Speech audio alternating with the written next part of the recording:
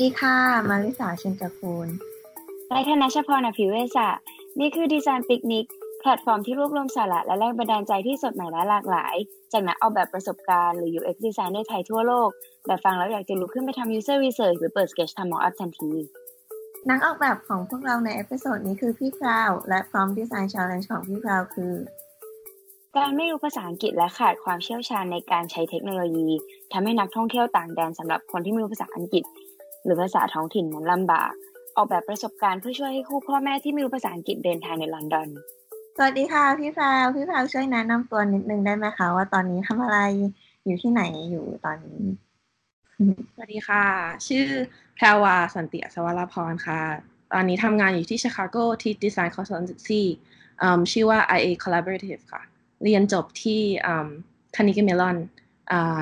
ด้วย Degree Industrial Design ก็จะด้านแบบ Product แต่ว่าตอนนี้เริ่มทำ Interaction Design แบบด้านดิจิทัลมากขึ้น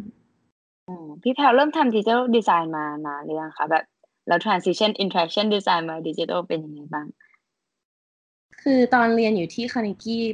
โปรแกรมมันแบบ industrial แต่เขาจะสอนเรื่องแบบ service design แล้วก็ system design แบบโฟกัสเยอะมากเรื่องพวกนี้ส่วนใหญ่คนแบบ graduate จากโปรแกรมนั้นแล้วก็จะเริ่มด้วยการเป็น interaction designer ไม่ก็เป็น UX designer ไม่ก็ UI designer อะไรอย่างเงี้ยค่ะก็เลยพอเรียนจบก็เลยเริ่มเป็น interaction designer เลยมันไม่แบบ transition มันค่อนข้างจะสมูทมันแบบค่อนข้างคล้ายกันนะคะแล้วตอนนี้ทำงานอยู่ประมาณ2 ปีแล้ว Design Challenge เป็นเครื่องมือที่ทีมออกแบบนักนำมาใช้ในขั้นตอนการสัมภาษณ์เพื่อหานักออกแบบเข้าร่วมทีมจุดประสงค์ของ Design Challenge คือการเปิดโอกาสให้คนสัมภาษณ์ได้เข้าใจถึงกระบวนการคิดของผู้สมัครไม่ว่าจะเป็นความสามารถในการตีโจทย์การแก้ปัญหา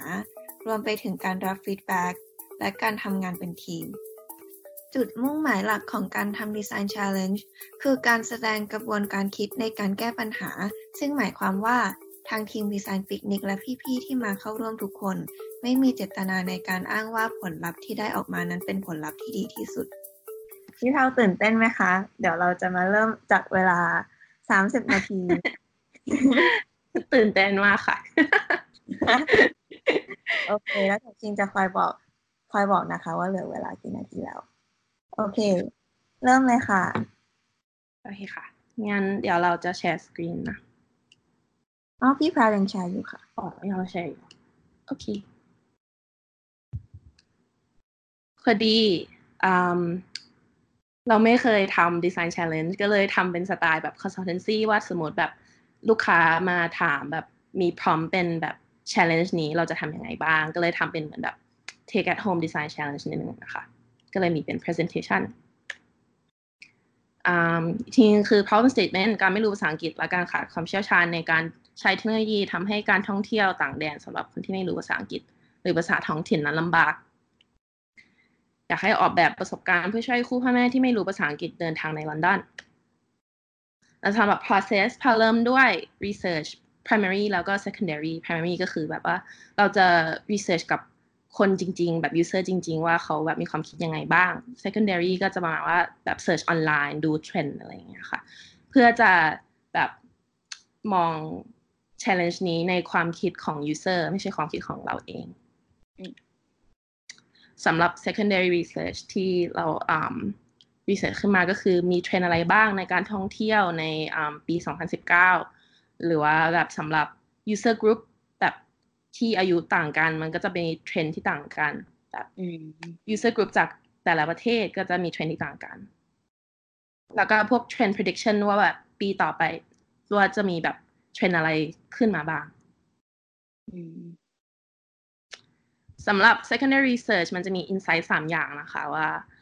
รุ่นคุณพ่อคุณแม่คือรุ่นเขาจะเรียกกันว่า baby boomers เขาจะมีแบบบัดเจ็ตที่สูงกว่าแล้วแบบจะหาแบบความ luxury แล้วก็ความแบบสะดวกสบายเวลาเที่ยวมากกว่าพวกเราคือรุ่น millennial แล้วสำหรับนักท่องเที่ยวใน Asian Pacific เขาจะดูแบบจะได้ inspiration จากโซเชียลมีเดียกันเยอะมากไม่ก็เวลาคุยกับเพื่อนๆว่าเขาไปเที่ยวกันไหนบ้างเขาก็จะแบบได้ inspiration จากพวกนั้นแล้วก็ช่วงนี้มันมีความแบบสนใจในแบบ experience ที่มัน authentic สำหรับประเทศนั้นว่าแบบว่าคนที่ประเทศนั้นทำอะไรกันบ้างเราอยากทำด้วยเราอยากทำแบบนั้นไม่ใช่แบบว่าไปแค่พวก tourist แบบ areas แต่สำหรับ primary research เราแบบส่งคำถามให้เพื่อนๆถามคุณพ่อคุณแม่ว่าแบบเวลาก่อนไปเที่ยว3อย่างแบบมีอะไรสำคัญที่สุด3อย่างแต่สำหรับ research ครั้งนี้เราถามแค่เพื่อนๆก็คืออยากให้แบบผู้ฟังรู้ว่าแบบว่าแต่ว่าแบบ user group นี้มันจะแบบค่อนข้าง very แบบ specific เหมือนแบบจะเป็นเหมือนแบบคนจะแบบ user group คล้ายๆกันนะคะเพราะเป็นเพื่อนๆของแพรแล้วเพื่อนพ่อแม่ของเพื่อนๆระบุไหมคะว่าพูดภาษาอังกฤษพูดภาษาอะไรได้ไม่ได้บ้างไม่ได้ระบุอะค่ะคือถามเขาไปว่าแบบถ้าจะอยากไปเที่ยวต่างแดนแล้วพูดภาษาประเทศนั้นไม่ได้ทำไงบ้างเพราะว่าเราส่งแบบไปหาเพื่อนๆแบบคนจีนคนเกาหลีคนญี่ปุ่นคนไทยคนอเมริกันแล้วก็มีไอริชด้วยก็เลยไม่ได้แบบพูดว่าแบบว่าพูดภาษาอังกฤษไม่เป็นเพราะว่าอยากจะแบบ broaden นิดนึงค่ะแล้วพอได้คำตอบมาคือ affinity mapping คืออะไรที่เราแบบทำบ่อยมากที่consultancy อะค่ะที่ทำงานคือเวลาได้แบบ research คือแต่ละการนี้คือคำตอบของ user ที่เราถามใช่ไหมคะเราก็จะทำเป็นแบบ color coding ว่าแบบว่าสีแดงคือสำคัญที่สุดสีส้มคือสำคัญที่2แล้วก็สีเหลืองคือที่3แล้วพอทำเป็นการ์ดแบบแยกอย่างนี้ได้เราก็จะแบบขยับได้แบบแต่ละ grouping จะได้รู้ว่ามีเทรนด์อะไรบ้างก็คือสีแดงก็คือคนที่ตอบเยอะที่สุดว่าสีแดงก็คือความสำคัญที่สูงสุดคือเวลาเขาตอบมาเขาจะตอบกลับมาเป็น1 2 3อย่างเงี้ยค่ะค่ะแล้วการ์ดอันนึงคือคำตอบของ1คนพอทำcolor เยอะมากใช่ค่ะคือแบบอันนี้เป็นอะไรที่แบบเราไม่ได้คิดเลยพอแบบเห็น challenge นี้พอเหมือนแบบเวลาไปเที่ยวเราก็แบบส่วนใหญ่รุ่นเราก็จะแบบตื่นเต้นไม่ได้คิดเรื่อง safety แบบพ่อกับแม่ทุกคนว่าต้องเซฟมากๆนะคะแบบแล้วก็อะไรค่ะต้องแบบเตรียมตัวดีมากๆแบบต้องรู้ว่า embassy อยู่ที่ไหนแบบโทรหายังไงอะไรอย่างเงี้ยแล้วพอทำเป็นสีอย่างนี้ก็จะได้เห็นด้วยว่าความสำคัญมันอยู่ที่ไหนแบบจากแบบ high level อันนี้ก็เป็น safety เนาะใช่ค่ะแล้วพอทำอันนี้รอบนึงก็จะกรุ๊ปอีกทีหนึ่งจะได้ทำเป็นเหมือนแบบ need and want statement need statement ก็คือว่าแบบว่าคนท่องเที่ยวต้องการอะไรบ้างแบบจำเป็นความจำเป็นแล้ว want statement คือเขาอยากทำอะไรบ้างอันนี้คือเหมือนลิงก์แคตตากรีว่าอย่างเช่นพี่แกนด้านซ้ายพี่แพลลิงก์ safety กับ group preparation ซึ่งมันดูเผินๆแล้วอาจจะไม่เกี่ยวกันแต่ว่าการที่ prepare well มันก็ lead to safety ใช่ไหมใช่ค่ะการที่ทำ affinity diagram มันก็ช่วย link connection ที่เราอาจจะไม่เห็นมาก่อนเนาะแล้วพอเราได้แบบ statement 3 อย่างนี้เวลาดีไซน์มันก็จะช่วยเราแบบเหมือนแบบจำได้ว่า user พูดอะไรมาบ้างแล้วอะไรสำคัญกับเขาบ้างเวลาดีไซน์เราจะได้แบบดีไซน์สำหรับเขาจริงๆไม่ใช่แบบดีไซน์แบบอะไรที่เราแบบคิดแบบสิ่งแรกเราดีไซน์เลยอะไรอย่างเงี้ยค่ะนี่ก็คือ3 อย่างนี้กับ one statement นะคะ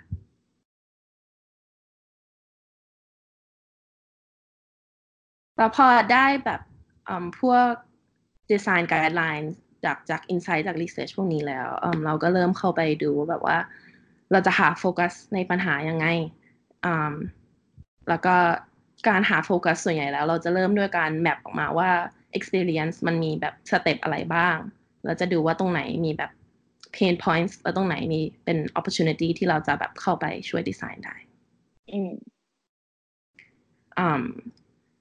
แต่พอสำหรับการทำ design challenge อย่างเงี้ยค่ะเราก็เลยคิดว่าแบบว่าเราควรจะดีไซน์ให้มันแบบ user centered ใช่ไหมคะแต่ว่าเราควรจะคิดเหมือนกันว่าแบบว่า audience ที่ฟังแบบ design challenge ของเราคืออะไรบ้างแล้วส่วนใหญ่เหมือนอาจจะเป็นลูกค้าสำหรับที่ทำงานเราก็จะเป็นลูกค้าไม่ก็เป็น interviewer เวลาแบบหางานอยู่แต่ว่าสำหรับเคสนี้คือแบบ ผู้ฟังดีไซน์พิกนิกลูกค้าก็จะแบบอยากฟังแบบว่าปัญหานี้ solve อะไรบ้างแล้วมันแบบ viable หรือเปล่า desirable หรือเปล่าแล้ว feasible หรือเปล่า viable ก็ประมาณว่าแบบมันเป็นไปได้หรือเปล่า desirability ก็คือความแบบอยากได้ของ market มีแบบ market หรือเปล่า feasibility ก็คือว่าเราทำได้หรือเปล่าเรามีเทคโนโลยีหรือมีแบบ funding เพื่อจะทำอันนี้ได้หรือเปล่าเขาก็จะดูแบบด้าน outcome แล้วดูแบบ profit อะไรอย่างเงี้ยค่ะเวลาทำแบบ presentation ให้ client ก็จะเหมือนแบบเขียนเยอะมากว่าถ้าเกิดทำดีไซน์เป็นอย่างนี้ก็จะได้ profit อย่างนี้แล้วมันจะแตกต่างกับที่ลูกค้ามีตอนนี้อย่างนี้อย่างนี้อย่างนี้ส่วนใหญ่ interviewer ก็อยากฟังว่าเราเก่งอะไรบ้างแล้วแบบ process เราคือยังไงบ้างแล้วแบบความคิดของการทำดีไซน์คืออะไรบ้างแล้วก็ควรจะทำแบบ presentation เป็นสไตล์นั้น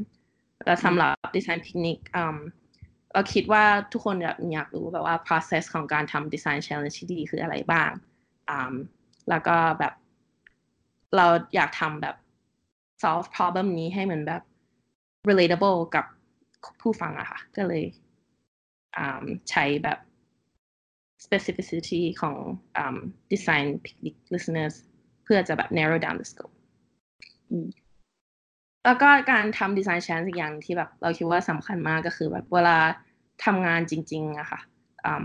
เราทำให้ลูกค้าเราแบบต้องคิดเกี่ยวกับ business เขาเยอะมากก็เลยแบบไม่ค่อยได้ทำดีไซน์แบบสไตล์ที่แบบเราชอบพอทำดีไซน์ challenge ก็จะเป็นเหมือนแบบlike เหมือน playground นะใช่ค่ะเหมือนแบบอยากทำให้สนุกอยากทำให้เป็นอะไรที่แบบเราแบบ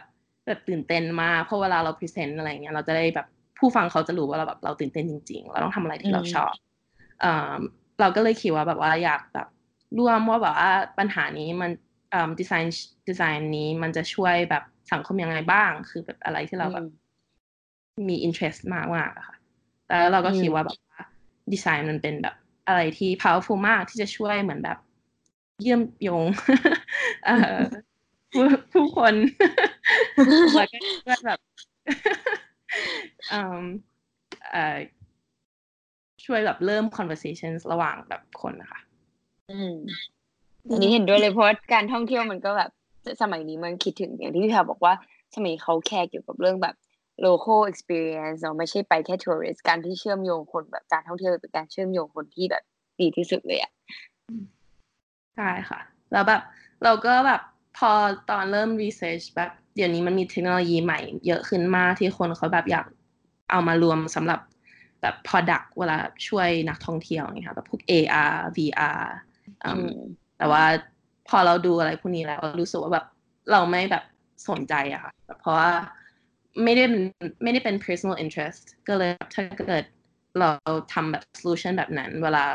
แบบ explain ออกมาอาจจะแบบไม่ตื่นเต้นเท่าเลยแบบมันไม่มีแบบ rationale เหมือนแบบไม่มีความคิดแบบ behind it เยอะเท่ากับแบบ social good พอเราแบบดู3อย่างนั้นเราก็เลยเริ่มแบบเหมือนแบบ adding another layer of specificity เหมือนแบบchallenge ถามว่าอยากให้ดีไซน์ให้คู่พ่อแม่ที่ไม่รู้ภาษาอังกฤษแต่ไม่ได้บอกว่าเป็นแบบจากประเทศไหนเราก็เลยบอกว่าตอนนี้อยากดีไซน์ให้คนไทยจะได้มีโฟกัสพ่อแม่ขาดความเชี่ยวชาญในเทคโนโลยีแต่ว่า assumption ตรงนี้คือคุณพ่อคุณแม่ใช้สมาร์ทโฟนได้แล้วรู้วิธีใช้แอปแบบข้อความพื้นฐานพวก LINE WhatsApp เพราะคุณว่าคุณแม่ที่เมืองไทยจริงๆเราใช้แบบ LINE กันเก่งมากค่ะใช่คนรู้เขาใช้ LINE กันตลอดเวลาใช้เก่งกว่าเราอีกเนี่ยจริงๆค่ะใช้เก่งกว่าเราจริงๆแล้วก็เดินทางในลอนดอนแต่จากกรุงเทพค่ะไม่ใช่แบบคนไทยจากเชียงใหม่หรือจากภูเก็ตพอได้โฟกัสนี้ขึ้นมาเราก็เริ่มแบบทำ service map ก็คือการแบบเขียนสเต็ปออกมาว่า user จะแบบทำสเต็ปอะไรบ้างเวลาการท่องเที่ยว user อาจจะแบบเริ่มด้วยการแบบ inspire ว่าแบบอยากไปเที่ยวเพราะเห็นเพื่อนๆเที่ยวแล้วเสร็จก็ต้องเลือกว่าอยากไปเที่ยวที่ไหนบ้างแล้วแบบว่าเวลาเลือกเขาคิดอะไรกันบ้างแล้วก็ต้องเริ่มแพลนว่าอยากไปเที่ยวที่ไหนบ้างแล้วอยากไปยังไง เอาการแบบบินไปหรือนั่งรถไฟไปแบบการแบบ like on the way ว่าเขาไปกันยังไงแล้วพอถึงที่นั่นแล้วแบบว่าเขา experience อะไรบ้างไปทำอะไรบ้างแล้วแบบว่าเดินทางระหว่างแบบ destination ทำยังไงกันบ้างแล้วก็ return คือกลับมาเขารู้สึกยังไงบ้างว่าแบบเที่ยวครั้งนี้มันแบบสนุกหรือเปล่าที่ไฮไลท์สีส้มๆคืออะไรเหรอคะพี่แพรวที่เราไฮไลท์สีส้มๆก็คือพอเราเขียนแมปอันนี้ออกมาแล้วอ่ะเราก็ดูว่าแบบว่าตรงไหนอ่ะเป็น opportunity area ที่เราจะแบบอยากดีไซน์สำหรับคือเราเห็นว่าตรงแบบ planning คือมันมีแบบ pain point เยอะมากแบบคุณพ่อคุณแม่อาจจะแบบ worry กันมากว่าแบบว่ามันเซฟหรือเปล่าแบบไปยังไงแบบเซิร์ชตรงไหนทำแบบเซิร์ชบนอินเทอร์เน็ตไม่เป็นอะไรอย่างเงี้ยค่ะก็เลยเห็นเป็นแบบ opportunity area ที่แบบมันจะ improve ได้เยอะค่ะแล้วอันนี้ก็คืออีกที่หนึ่งที่มันจะ improve ได้เยอะเพราะว่าคุณพ่อคุณแม่พอไปถึงที่อังกฤษแล้วภาษาอังกฤษไม่เป็นตรงนี้ก็จะมี pain point เยอะมากเพราะว่าเขาจะแบบคุยกับ local ยังไงถ้าเกิดแบบหลงทางทำยังไงแล้วพอไปถึงที่นั่นแล้วมันจะแบบ high pressure มากเพราะเขาจะไม่ค่อยรู้จักใครที่นั่นแล้วก็คุยภาษาอังกฤษไม่ได้ถามคำถามไม่ได้อะไรอย่างเงี้ยค่ะก็เลยพี่แล้วช่วยเป็นแบบอะไรที่ดีไซน์เพราะจริงๆแล้วแบบเราดีไซน์ให้ได้สำหรับทั้งแบบ experience ใช่ไหมคะแต่พอไม่มีโฟกัสแล้วมันจะแบบ product มันจะไม่มีโฟกัสอะค่ะมันจะแบบไม่มี like มันมี saying อันหนึ่งคือแบบ if you try to solve all the problems for everyone you're not really solving anything คือแบบถ้าเกิดเราอยากแบบช่วยทุกอย่างจริงๆมันจะแบบมันไม่มีโฟกัสมันจะไม่ช่วยอะไรเลยแบบสำหรับ user อะค่ะแล้วอยากให้พี่แพรช่วยอธิบายตรงที่พี่แพรเขียนเรื่อง existing ecosystem กับ existing services อะค่ะได้ค่ะว่าแบบในแบบยกตัวอย่างว่ามีอะไรบ้างในกลุ่มนั้นเผื่อจะได้ give context มากขึ้นเนาะได้ค่ะคือสำหรับ service map คือมันสำคัญมากที่เราจะเขียนว่าแบบว่า user รู้สึกยังไงคิดอะไรบ้างแล้วช่วงนี้มีแบบ opportunity อะไรบ้างแล้วก็สำหรับปัญหานี้มันมี existing ecosystem อะไรบ้างแล้วก็ existing service อะไรบ้างเพราะจริงๆแล้วถ้าเกิดมันมีแบบ community ที่ exist อยู่แล้วเราไม่ต้องแบบ like you don't have to remake it ไม่ต้องทำใหม่ขึ้นมาเพราะว่าอะไรที่แบบตอนมีอยู่แล้วตอนนี้เขาแบบ solve problem ให้แล้วเราก็แบบ integrate กับเขาได้เราไม่ต้องมาทำใหม่ใช่ที่เราคิดก็คือแบบสำหรับลอนดอนเนี่ยมันมี community คนไทยเยอะมากแล้วก็มีแบบนักเรียนที่ไปเรียนabroad ที่ลอนดอนกันเยอะมากที่พูดไทยเป็นไม่ก็แบบอาจจะมี alumni ที่เคยเรียนที่ UK แล้วตอนนี้อยู่ที่กรุงเทพแล้วก็จะแบบใช้แบบคนพวกนี้แบบกลุ่มคนพวกนี้ได้เป็นแบบ opportunity เพื่อจะแบบ network อะไรอย่างนี้ได้ไม่ก็พอไปถึงที่ลอนดอนแล้วก็จะมีแบบไทย Embassy ที่เราจะติดต่อได้ด้วยมันก็แบบร้านอาหารไทยแบบ Temple อะไรอย่างเงี้ยค่ะที่คุณพ่อคุณแม่อาจจะแบบไปคุยด้วยได้คือ service แบบนี้คือแบบ list ทุกอย่างออกมาคือพอดีไซน์แล้วไม่ต้องใช้ก็ได้แต่ว่าแค่ list ออกมาเพื่อเป็นเหมือนแบบ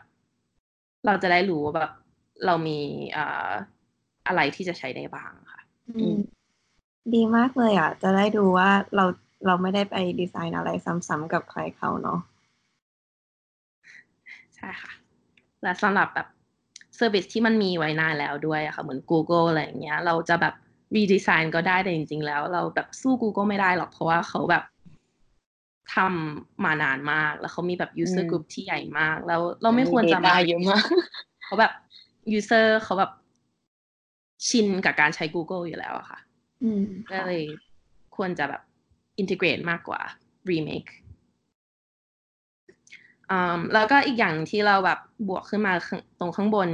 นี่คือเป็นเฟรมเวิร์กที่เรียกว่า 5E's อะค่ะที่แบบใช้ที่ consultancy กันบ่อยมากคือ extend entice enter engage and exit เราจะเริ่มกันที่ entice ก็คือแบบว่าเราจะแบบทำยังไงให้ user แบบมีแบบ interest กับproduct ของเรา enter คือเขาจะเริ่มใช้ product ยังไง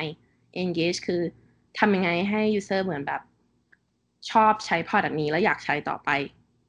exit คือพอเขาใช้แบบ service นี้เสร็จแล้วเขารู้สึกกันยังไงแล้วพอกลับมาที่ extend คือเขาจะอยากใช้อีกหรือเปล่า หรือว่าเขาอยากจะแบบเหมือนแบบไปบอกคนอื่นเรื่อง service นี้หรือเปล่าเพื่อจะ extend market เราเพิ่มขึ้นframework แบบ 5E นี้คือแบบจะช่วยให้เรา design แบบคิดว่าแบบว่า experience ของ user เป็นยังไงแบบจากเริ่มจนจบเพราะจริงๆแล้วแบบ experience มันเป็นเหมือนแบบ cycle ใช่ไหมคะมันแบบเริ่มใช้แต่มันต้อง extend ด้วยแบบ product มันจะได้อยู่ต่อไปได้นานๆนะคะพอทำservice แบบนั้นเสร็จเราก็เริ่มแบบเหมือนแบบ competitive analysis แบบดูว่าตอน market ตอนนี้มีอะไร exist อยู่แล้วบ้างอยากแบบ map บนแบบ axis ว่าแบบว่าอะไรที่แบบ traditional หรือ tangible หรือว่า modern or digital แล้วก็ authentic กับ local versus mainstream and popular แล้วก็เริ่มแบบมาว่า service แบบอยู่ตรงไหนของ axis พวกนี้ค่ะเราจะได้รู้ว่ามันมีแบบช่องว่างตรงไหนบ้างที่เราแบบจะเข้าไปช่วยได้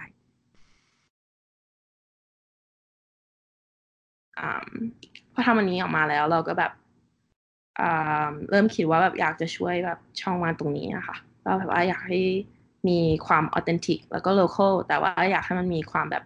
tangibility ด้วยเพราะว่าคุณพ่อคุณแม่แบบอาจจะไม่ชินใช้ดิจิทัลแบบชอบถือแมปแบบปริ้นออกมาอะไรอย่างเงี้ยค่ะตามที่ research ที่แบบ research insights ออกมาว่าเขาอาจจะชอบปริ้นแมปออกมาก่อนแล้วก่อนไปเที่ยวหรือว่าแบบซีล็อกแบบพาสปอร์ตไว้เพื่อแบบความ safety อาจจะไม่เป็นแล้วเดี๋ยวนี้แต่ว่าคุณพ่อคุณแม่เขาแบบไว้วางใจในความเป็นแบบ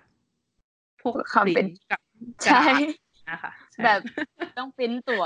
ออกมาทั้งที่โชว์ก็ได้อะไรอย่างเงี้ยใช่ค่ะเพราะว่าแบบเด็กๆอย่างเงี้ยแบบโอ้แบบ boarding pass ใช้ Apple Wallet อะไรอย่างเงี้ยคุณพ่อคุณแม่ผมไม่แบบเราอยากปริ้นต้องคุยกับคนจริงๆแล้วต้องปริ้นออกมาอะไรอย่างเงี้ยตลก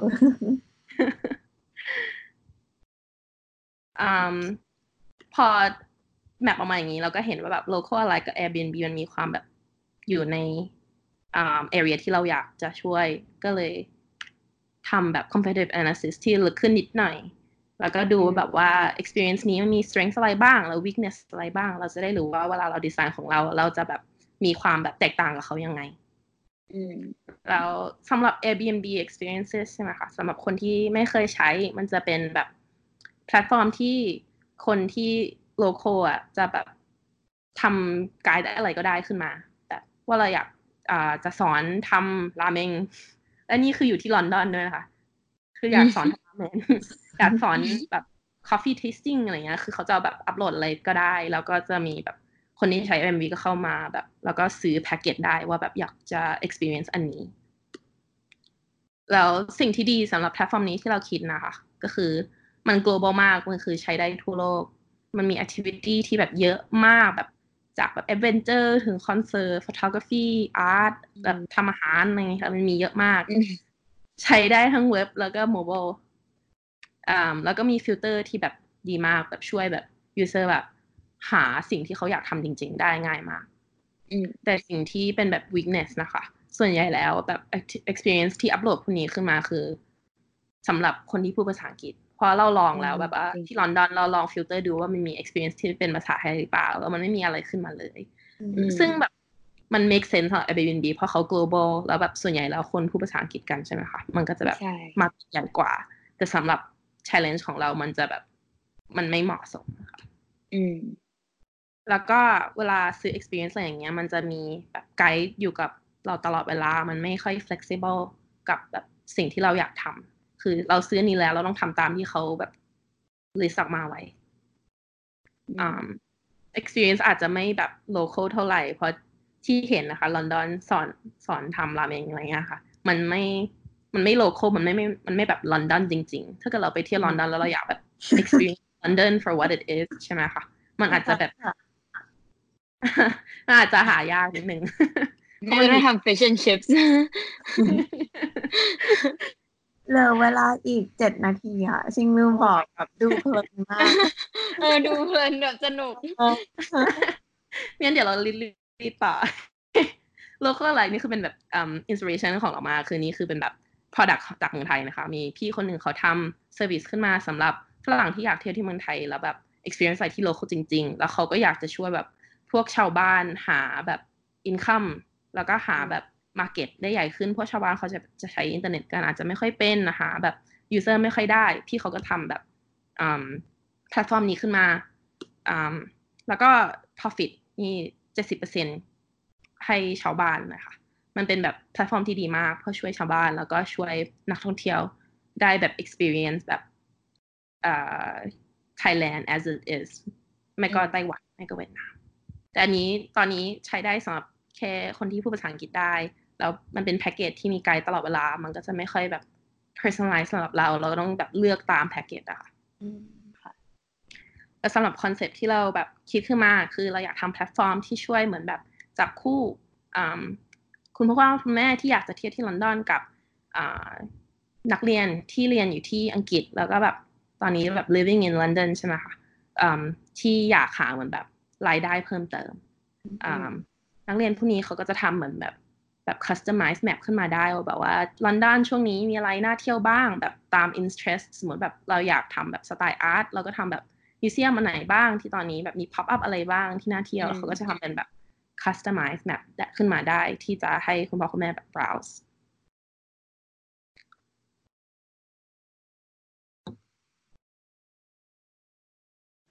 ได้แบบคอนเซ็ปต์นี้ขึ้นมาก็เป็นแบบค่ะแบบกระดาษแบบเขียนเละเทะนิดนึง เพื่อจะแบบเอาแบบไอเดียลง on paper เสร็จก็เริ่มทำ low fi screen ค่ะสำหรับ low fi screen เราก็คิดว่าแบบว่าคุณพ่อคุณแม่ที่ใช้แบบอินเทอร์เน็ตใช้มือถือไม่ค่อยเป็นอาจจะแบบอ่านแบบตัวแบบ letters on the screen ไม่ค่อยชัดก็ใช้เป็นแบบ voice แล้วก็ใช้แบบ natural language processing ได้เขาก็กดแบบเหมือนแบบ record เหมือนพูดเหมือนแบบสมมติเราคุยกับมายว่าเราอยากไปเที่ยวอะไรบ้างแบบอยากไปลอนดอนนะแบบแต่ไม่แน่ใจเมื่อไหร่อยากเห็นแบบทิวทัศน์ธรรมชาติชอบศิลปะชอบพิพิธภัณฑ์แล้วก็ใช้แบบช่วงนี้มันมีเทคโนโลยีแบบ natural language processing ได้ที่แบบจะจับว่าแบบว่าโอเคตอนนี้คือ location อันนี้คือเมื่อไหร่อันนี้คืออยากทำอะไรบ้างสีแดงอาจจะเป็นว่าอยากทำที่สุดแล้วก็ใช้แบบ input ตรงนี้ search แล้วมันจะ search ขึ้นมาเป็นเหมือนแบบschedule มันก็ map ที่แบบนักเรียนทำขึ้นมาแล้วคุณพ่อแม่ก็จะดูได้แบบ different view options จะดูได้เป็น photo grid แม่ก็เป็น map ว่าแบบว่าจากตรงนี้ไปตรงนี้ใช้เวลาแค่ไหนแล้วก็เป็น list แบบ traditional แล้วก็มีคอนเซปต์ว่าแบบว่าในแอปนั้นอาจจะมีช่วยเหมือนแบบ checklist แบบสมมติเขาบุ๊กจะเที่ยวแล้วเหมือนแบบ10 วันก่อนไปเที่ยวมันอาจจะมีแบบ notification ขึ้นมาว่าบอกว่าอยู่ทำอะไรพวกนี้หรือยังแบบว่า exchange เงินหรือยังแบบทำ copy ของพาสปอร์ตและวีซ่าหรือยังดาวน์โหลดแอปที่แบบช่วยแบบพอไปถึงนั้นแบบ helpful หรือยังแล้วเราก็คิดว่าแบบว่าสิ่งพวกนี้มันควรจะแบบส่งไปที่อีเมลเขาได้มันก็ส่งไปที่ LINE ได้เพื่อสำหรับ printing พอ print ออกมาเขาจะได้แบบถือไปที่นั่นได้แบบสมมติแบบ flash card อะไรอย่างเงี้ยค่ะพอไปถึงที่นั่นเขาอาจจะแบบมือถือแบตหมดแต่มีแบบการ์ดอันนี้ได้แบบพูดได้ไม่ก็แบบโชว์แบบ local ได้แบบว่าเราแบบพยายามจะพูดอันนี้นะจะได้แบบช่วยคุณพ่อคุณแม่แบบไว้วางใจว่าถ้าเกิดใช้อินเทอร์เน็ตไม่ได้ก็ยังจะมีอะไรที่แบบใช้ได้อยู่แล้วก็แบบเขียนออกมาเป็น picture set นิดนึงเริ่มต้นแล้วพอเริ่มดีไซน์เราก็แบบควรจะคิดว่าแบบว่าคนใช้user มันมีแบบ consideration อะไรบ้างที่เราควรจะคิดแล้วก็คิดว่าแบบ accessibility คือแบบเป็นความจำเป็นมากเพราะคุณพ่อคุณแม่เขาอาจจะแบบอ่านตัวหนังสือเล็กๆไม่ค่อยได้หรือว่าแบบว่าถ้ามันมีอะไรแบบยุ่งๆเยอะๆบนสกรีนเขาอาจจะแบบเครียดแบบไม่เข้าใจอะไรเงี้ยค่ะก็เลยต้องคิดว่าแบบมันจะเป็นแบบ step by step process เหมือนแบบ1ทำอันนี้2ทำอันนี้อะไรเงี้ยค่ะแล้วเดี๋ยวนี้มันมีแบบเรียกว่า dynamic type คือแบบบน iPhone มันปรับได้ว่าแบบว่าตัวหนังสือมันใหญ่แค่ไหนเราก็ควรจะคิดว่าสมมติเราทำแอปขึ้นมาเราก็ต้องใช้เราต้องโค้ดเข้าไปว่าแบบว่าแอปนี้ใช้กับ dynamic font ได้เราต้องดีไซน์สำหรับ dynamic type แล้วก็ flexibility ต้องมีทั้ง digital แล้วก็ tangible เพราะว่าคุณพ่อแม่ชอบแบบถือกระดาษอะไรอย่างเงี้ยค่ะแล้วสำหรับ student ถ้าเกิดแบบถ้าอยากให้ platform มัน successful จริงๆเราต้องแบบ ปรับให้แบบ student อยากใช้ด้วยเพราะถ้าเกิดไม่มี student เราก็จะไม่มีแบบพวกไกด์พวกนี้ใช่ไหมคะมันก็ต้องแบบแพลตฟอร์มที่ flexible สำหรับbusy schedule เพราะแบบเขายังเรียนอยู่เขาจะไม่ค่อยมีเวลามันอาจจะต้องมีแบบ option ว่าแบบว่า full time guide part time guide หรือว่าแบบ on call คือแบบถ้าคุณพ่อแม่มีคำถามก็โทรมาหาได้อะไรอย่างเงี้ยค่ะต้องมีแบบ flexible options แล้วก็ต้องเป็นแบบแพลตฟอร์มที่มันง่ายแล้วก็สนุกเขาจะได้อยากใช้เวลาหมดแล้วป่ะเหลืออีก1 นาทีค่ะก็คือ design outcome นะคะแล้วเราก็ user flow นิดนึงแล้วเสร็จแล้วก็แบบคุยกับ user ต่อนิดนึงแบบมี research เพิ่มเติมเพื่อจะรู้แบบว่ามันแบบ feasible แค่ไหนก็ถามแบบเราก็แบบ interview กับนักเรียนที่เคยเรียนที่ UK นิดนึงว่าแบบเขารู้แบบ community เมืองไทยที่ลอนดอนมีคนไทยเยอะแค่ไหนเขารู้จักใครบ้างแล้วก็ดูแบบ profitability ของ concept แล้วก็แบบถามแบบalumni ว่าเขาแบบพอเรียนตอนที่เรียนอยู่เขาแบบอยากทำงานพาร์ทไทม์หรือเปล่าแบบทำไมถึงอยากทำทำไมถึงไม่ได้ทำแบบคนที่เราอินเทอร์วิวเขาบอกเขาอยากทำงานพาร์ทไทม์มากเพราะแบบอยากมีแบบ pocket money เยอะขึ้นแต่ว่าเขาไม่มีเวลาไม่ก็แบบว่าเขายุ่งมากเขาก็เลยแบบไปหางานไม่ได้แล้วก็research เพิ่มเติมนิดนึงว่าแบบว่าคนไทยเขาอยากชอบทำไกด์หรือเปล่าเราก็เลยเจอแบบช่วงนี้บน Facebook กับ Instagram มันมีแบบเพจช่วงนี้เยอะมากแบบคนทำแบบ customize guide เราก็เลยคิดว่าถ้าเขาชอบทำอย่างนี้อยู่แล้วแล้วตอนที่เป็นนักเรียนอ่ะเขาทำอย่างนี้แล้วแบบ can make profit out of it มันก็จะแบบช่วยเขามากอะไรอย่างเงี้ยค่ะแล้วก็มีโค้ดจากอินเทอร์วิวหนึ่งว่าพอเราอธิบายคอนเซ็ปต์ user ก็บอกว่าแบบ I would have loved being a little tourist guide เขาอยากทำเพราะว่า like เขาชอบแล้วแบบ I would have loved to do something like this in university แล้วก็มี next steps นิดนึงว่าแบบอยากทำอะไรต่อ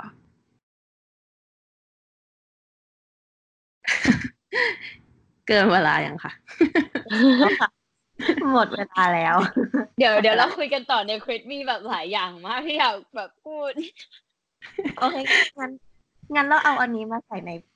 ฟีดแบ็กเลยละกันใช่เพราะในฟีดแบ็กปกติเราก็จะ discuss ถึง next step ที่พี่แพรวคิดถึงอยู่แล้วอะค่ะโอเคค่ะใช่โอเคงั้นเดี๋ยวเราเริ่มจับเวลาคลิปเลยไหมจับแล้วค่ะโอเคค่ะในคลิปเราก็อยากขอให้พี่แพรวพูดถึงว่าทำ process อันเนี้ยแบบคิดว่าตัวเองทำตรงไหนดีตรงไหนที่อยากจะปรับปรุงถ้ามีเวลาเพิ่มขึ้นคืออันนี้อยากให้พี่แพรวเสริมนิดนึงด้วยว่าใช้เวลากับprocess นี้นานเท่าไหร่แล้วก็แบบมีตรงไหนที่ยากบ้างเพราะว่าพี่แพรวทำดีมากอันนี้เป็นยังอึ้งอยู่เลยอะว่าแบบอันนี้เป็นแบบเรียกว่าอะไรเป็นแบบ very good example of not only a design challenge แต่ว่า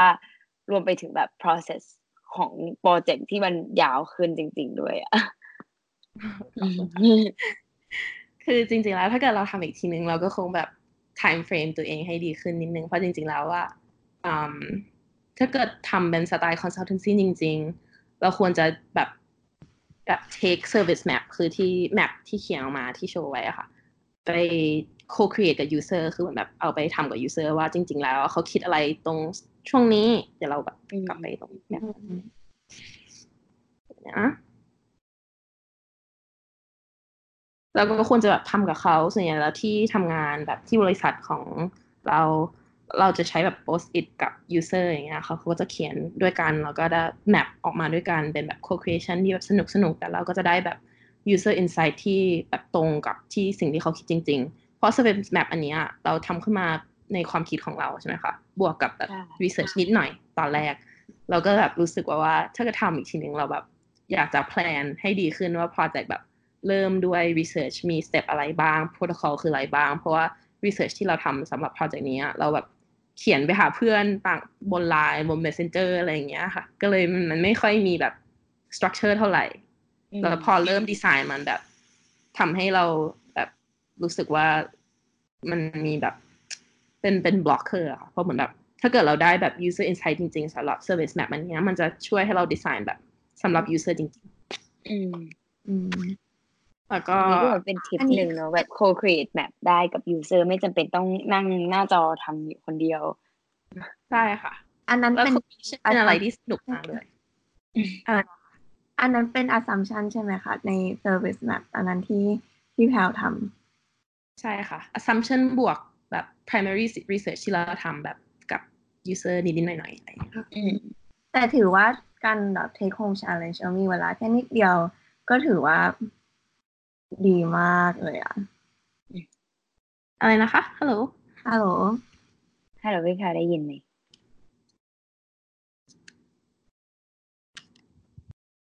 ฮัลโหล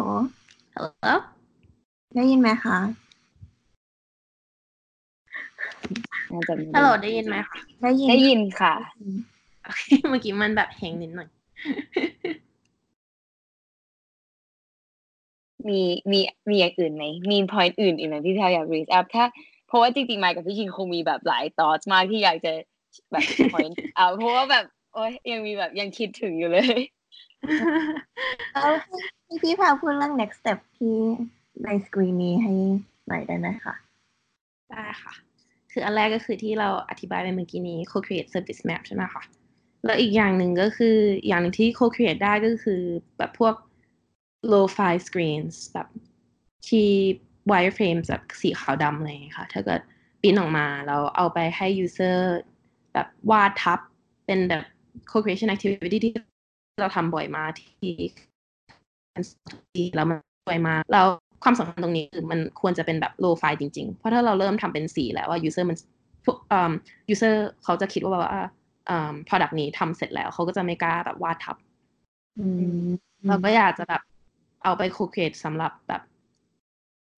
ขั้นตอนในแอปจะอยากเป็น focus area ค่ะอาจจะแบบว่า search ยังไงอาจจะแบบเอา concept ออกไป3อย่างแบบอาจจะเป็นเหมือนแบบ concept voice ที่เราโชว์เมื่อกี้นี้ไม่ก็ concept เหมือนแบบtexting อาจจะแบบใช้ line search หรือว่าsearch โดยการแบบกดรูปที่เขาชอบแล้วแบบเพื่อจะ search ว่าแบบว่าเราแบบ interested ในแบบ scenery อันนี้แบบเอา concept ออกไปสัก3อย่างแล้วก็คุยกับ user เป็นอะไรที่เราอยากทำต่อค่ะอาจจะแบบ interview พวกนักเรียนที่เรียนอยู่ที่ลอนดอนเยอะขึ้นเพราะเรา interview แค่2 คนคิดว่าแบบไอเดียจะสเกลยังไงเพราะตอนนี้มันใช้ได้กับแค่คุณพ่อคุณแม่ที่เป็นคนไทยแล้วอยากไปเที่ยวลอนดอนแต่ว่าแพลตฟอร์มถ้ามีแค่นี้อาจจะอยู่ได้ไม่นานนะคะแต่ว่าเราจะไปสำหรับแบบหลายประเทศยังไงแล้วก็ funding แบบถ้าเกิดจะทำจริงๆเราจะหา funding จากที่ไหนแล้วก็ดูแบบ integration แล้วก็แอปที่ตอนนี้มีอยู่ลึกขึ้นนิดหน่อยแล้วก็ทำแบบ low fi screens แมปออกมาเป็น storyboard อะค่ะเหมือนว่า user แบบเริ่มใช้แอปแล้วว่า step ต่อไปเขาทำยังไงอะไรอย่างเงี้ยค่ะมันจะช่วยมากๆในการแบบอธิบาย design challenge เพราะจริงๆแล้วแบบเรารู้สึกว่าเราทำ design challenge ไม่เสร็จนิดนึงเพราะว่าส่วนใหญ่แล้วเวลา design challenge เขาจะมีแบบ storyboard section ก็แบบว่าแอปอะ user ใช้ยังไงคิดว่าเหมือนแบบพี่อันเนี้ยที่มันโชว์ตั้งแต่ตรงนี้รู้พี่แพรมีแบบชอบที่พี่แพรมี product thinking แบบที่ strong มากๆแบบบวกกับอย่างอื่นนะคะ interaction กับ visual ด้วยแต่ว่าที่มาแบบชอบมากคือเรื่องที่พี่แพรทำเรื่อง segment ของเรื่องเงินด้วยค่ะเรื่อง opportunity แบบทำออกมาเป็น numbers เป็น quantitative numbers เลยเพราะว่า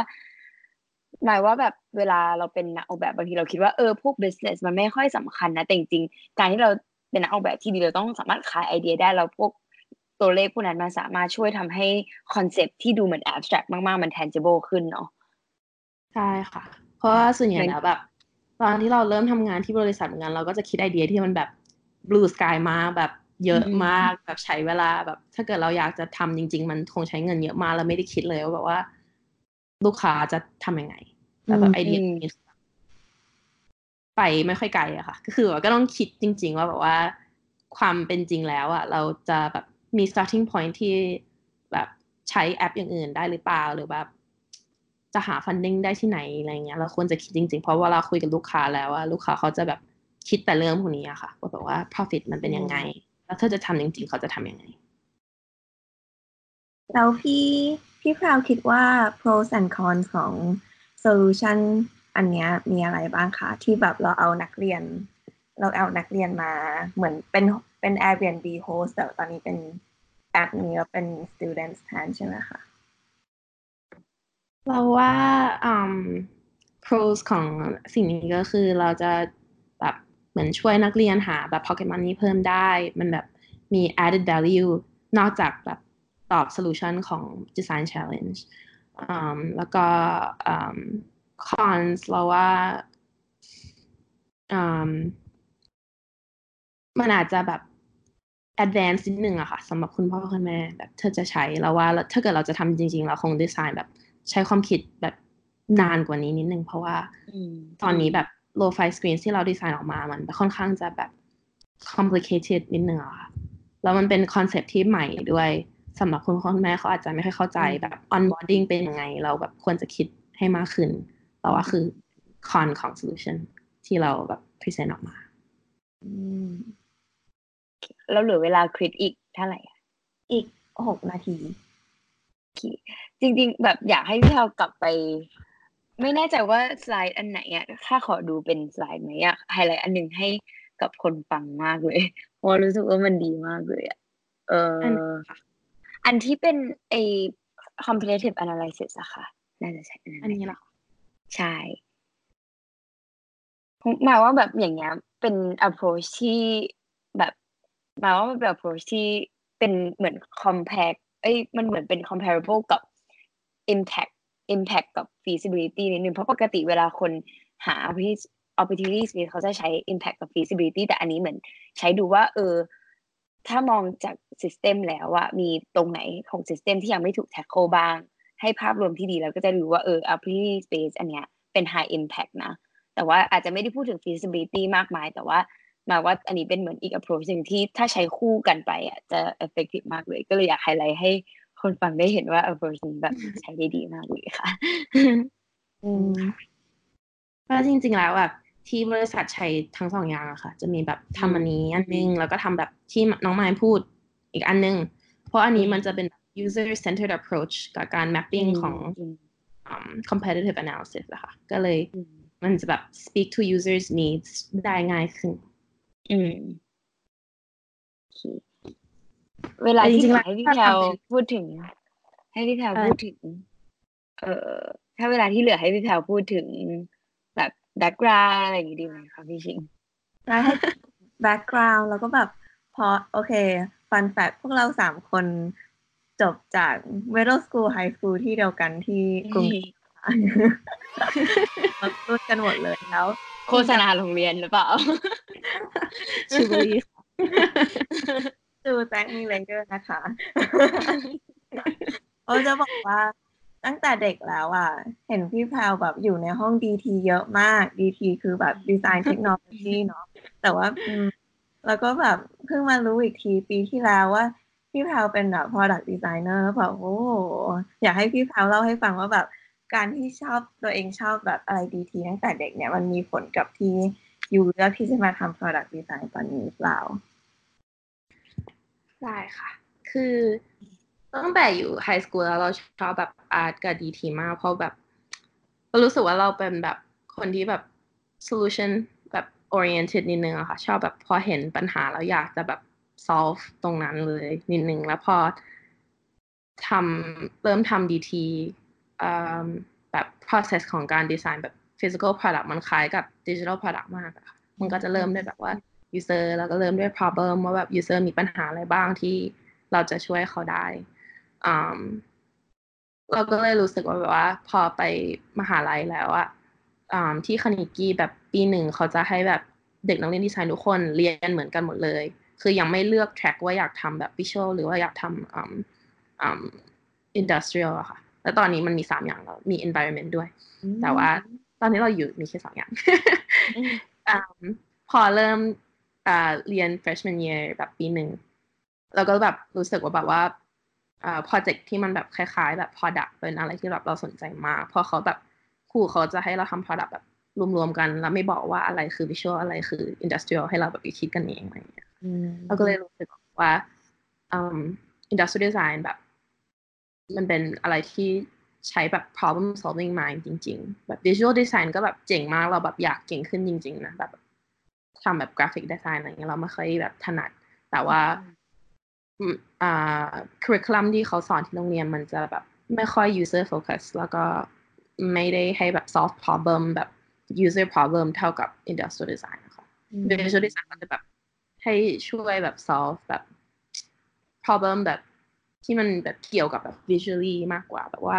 อ่านยังไงให้อ่านง่ายขึ้นทำยังไงให้แบบคนแบบตื่นเต้นกับการแบบเห็นมากขึ้นแต่ไม่ได้แบบ solve แบบ problem ที่มันเป็นแบบ system ใหญ่ๆแล้วพี่แพรวคิดว่า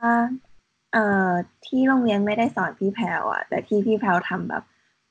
ข้างนอกเวลาตอนเรียนหรือว่าตอนจบหรือว่าตอนซัมเมอร์อ่ะมีอะไรที่พี่แพรวคิดว่าเหมือนจะช่วยหรือให้คนแบบเราไม่ต้องไปเรียนก็ได้นะเราแบบ self taught สอนตัวเองก็ได้มีอะไรบ้างคะที่พี่แพรวแบบทำแล้วคิดว่ามีประโยชน์มากๆเลยเราว่าเดี๋ยวนี้มันมีแบบ resource ออนไลน์แบบเยอะมากคือแบบตอนที่เราแบบเริ่มทำงานแบบปีที่แล้วมันมีช่วงนึงที่เราแบบไปทำงานไม่ได้เพราะเราวีซ่าอยู่เราก็เลยคิดว่าทำอะไรที่บ้านได้ดีเราก็เริ่มแบบ research ว่าออนไลน์มีอะไรบ้างแล้วมันมีเว็บไซต์นึงที่เราชอบมากที่ชื่อว่า superhigh.com เคยได้ยินป่ะคะเป็นเว็บไซต์ที่ดีมากแล้วเขามีแบบคอร์สแบบสอนแบบ graphic design สอน UX แล้วก็สอนแบบ coding สำหรับ designer ค่ะแล้วเราก็เลยแบบเริ่มทำคอร์สนั้นแล้วรู้สึกแบบมันดีมากเพราะเขาแบบสอนเราแบบดีไซน์ก็ใช้แบบ coding คอร์สมันอาจจะแบบยากเขาจะอธิบายแบบสไตล์ engineer นิดนึงแต่อันนี้มันแบบ visual มากแล้วแบบสิ่งที่เขาให้เราแบบดีไซน์ขึ้นมาด้วยโค้ดอะค่ะมันสวยมากแล้วก็แบบสนุกแล้วก็เลยชอบทำอะไรพวกนี้แบบเวลามีเวลาแต่สำหรับคนที่แบบอยากเข้ามาทำ UX แต่ว่าไม่ได้ไปเรียนไม่ได้อยากไปเรียนแบบ university จริงๆแล้วว่าแบบการทำ design challenge อะไรอย่างเงี้ยมันช่วยจริงๆแบบ research portfolio ของแบบdesigner เยอะๆแล้วดูว่าเขาทำ design challenge กันยังไงก็ลองทำเองแล้วก็เราว่าแบบเวลาทำอะไรพวกนี้เราควรจะคิดว่าแบบว่าสิ่งที่เราทำออกมาไม่ได้เป็นแบบ it's not the best thing แบบมันไม่ได้แบบดีที่สุดแล้วอะเพราะเราว่าแบบ there's always room for improvement ใช่ไหมคะแล้วพอคิดอย่างนั้นนะเรารู้สึกว่าเราแบบทุกครั้งที่เราทำ design challenge ขึ้นมามันจะแบบเรียนอะไรใหม่ๆได้จริงค่ะเป็น mindset ที่สำคัญมากๆเลยแบบมันเหมือนจริงก็ไปเทคบูตแคมป์มาแล้วโปรเจกต์แต่ละอันเหมือนมันเขาให้เวลาทำน้อยมากเลยอะแล้วแบบมันรู้สึกว่าทำให้จบ presentation ทุกครั้งก็แบบเหมือนมันยังทำไม่สุดอะมันเหมือนทุกโปรเจกต์ตอนนี้ที่มีอยู่เว็บไซต์อยากทำไปต่อเรื่อยๆเรื่อยๆเรื่อยๆเลยอะซึ่งเป็นอะไรที่ดีเนาะเหมือนแบบแบบเห็น room for improvement ตลอดเวลามันคือเหมือนแบบเป็น natural curiosity ของ designer ในเว้ยใช่โอเค ใช่ค่ะเดี๋ยวพวกเราจะส่งท้ายเอพิโซดนี้นะคะว่าฟังเอพิโซดนี้แล้วได้ข้อคิดหรือแรงบันดาลใจอะไรหรืออยากดูรายละเอียด presentation ที่พี่แพรวเพิ่งทำก็ติดตามกันได้บนเพจ Design Picnic ลืมชื่อพวกFacebook Instagram และ YouTube นะคะแล้วก็ติดตามพี่แพรวได้บนลิงก์พอร์ตโฟลิโอพี่แพรวนะคะเดี๋ยวเราจะไว้ตรงแคปชั่นแล้วก็ขอบคุณค่ะขอบคุณพี่แพรว ขอบคุณค่ะพี่แพรวค่ะ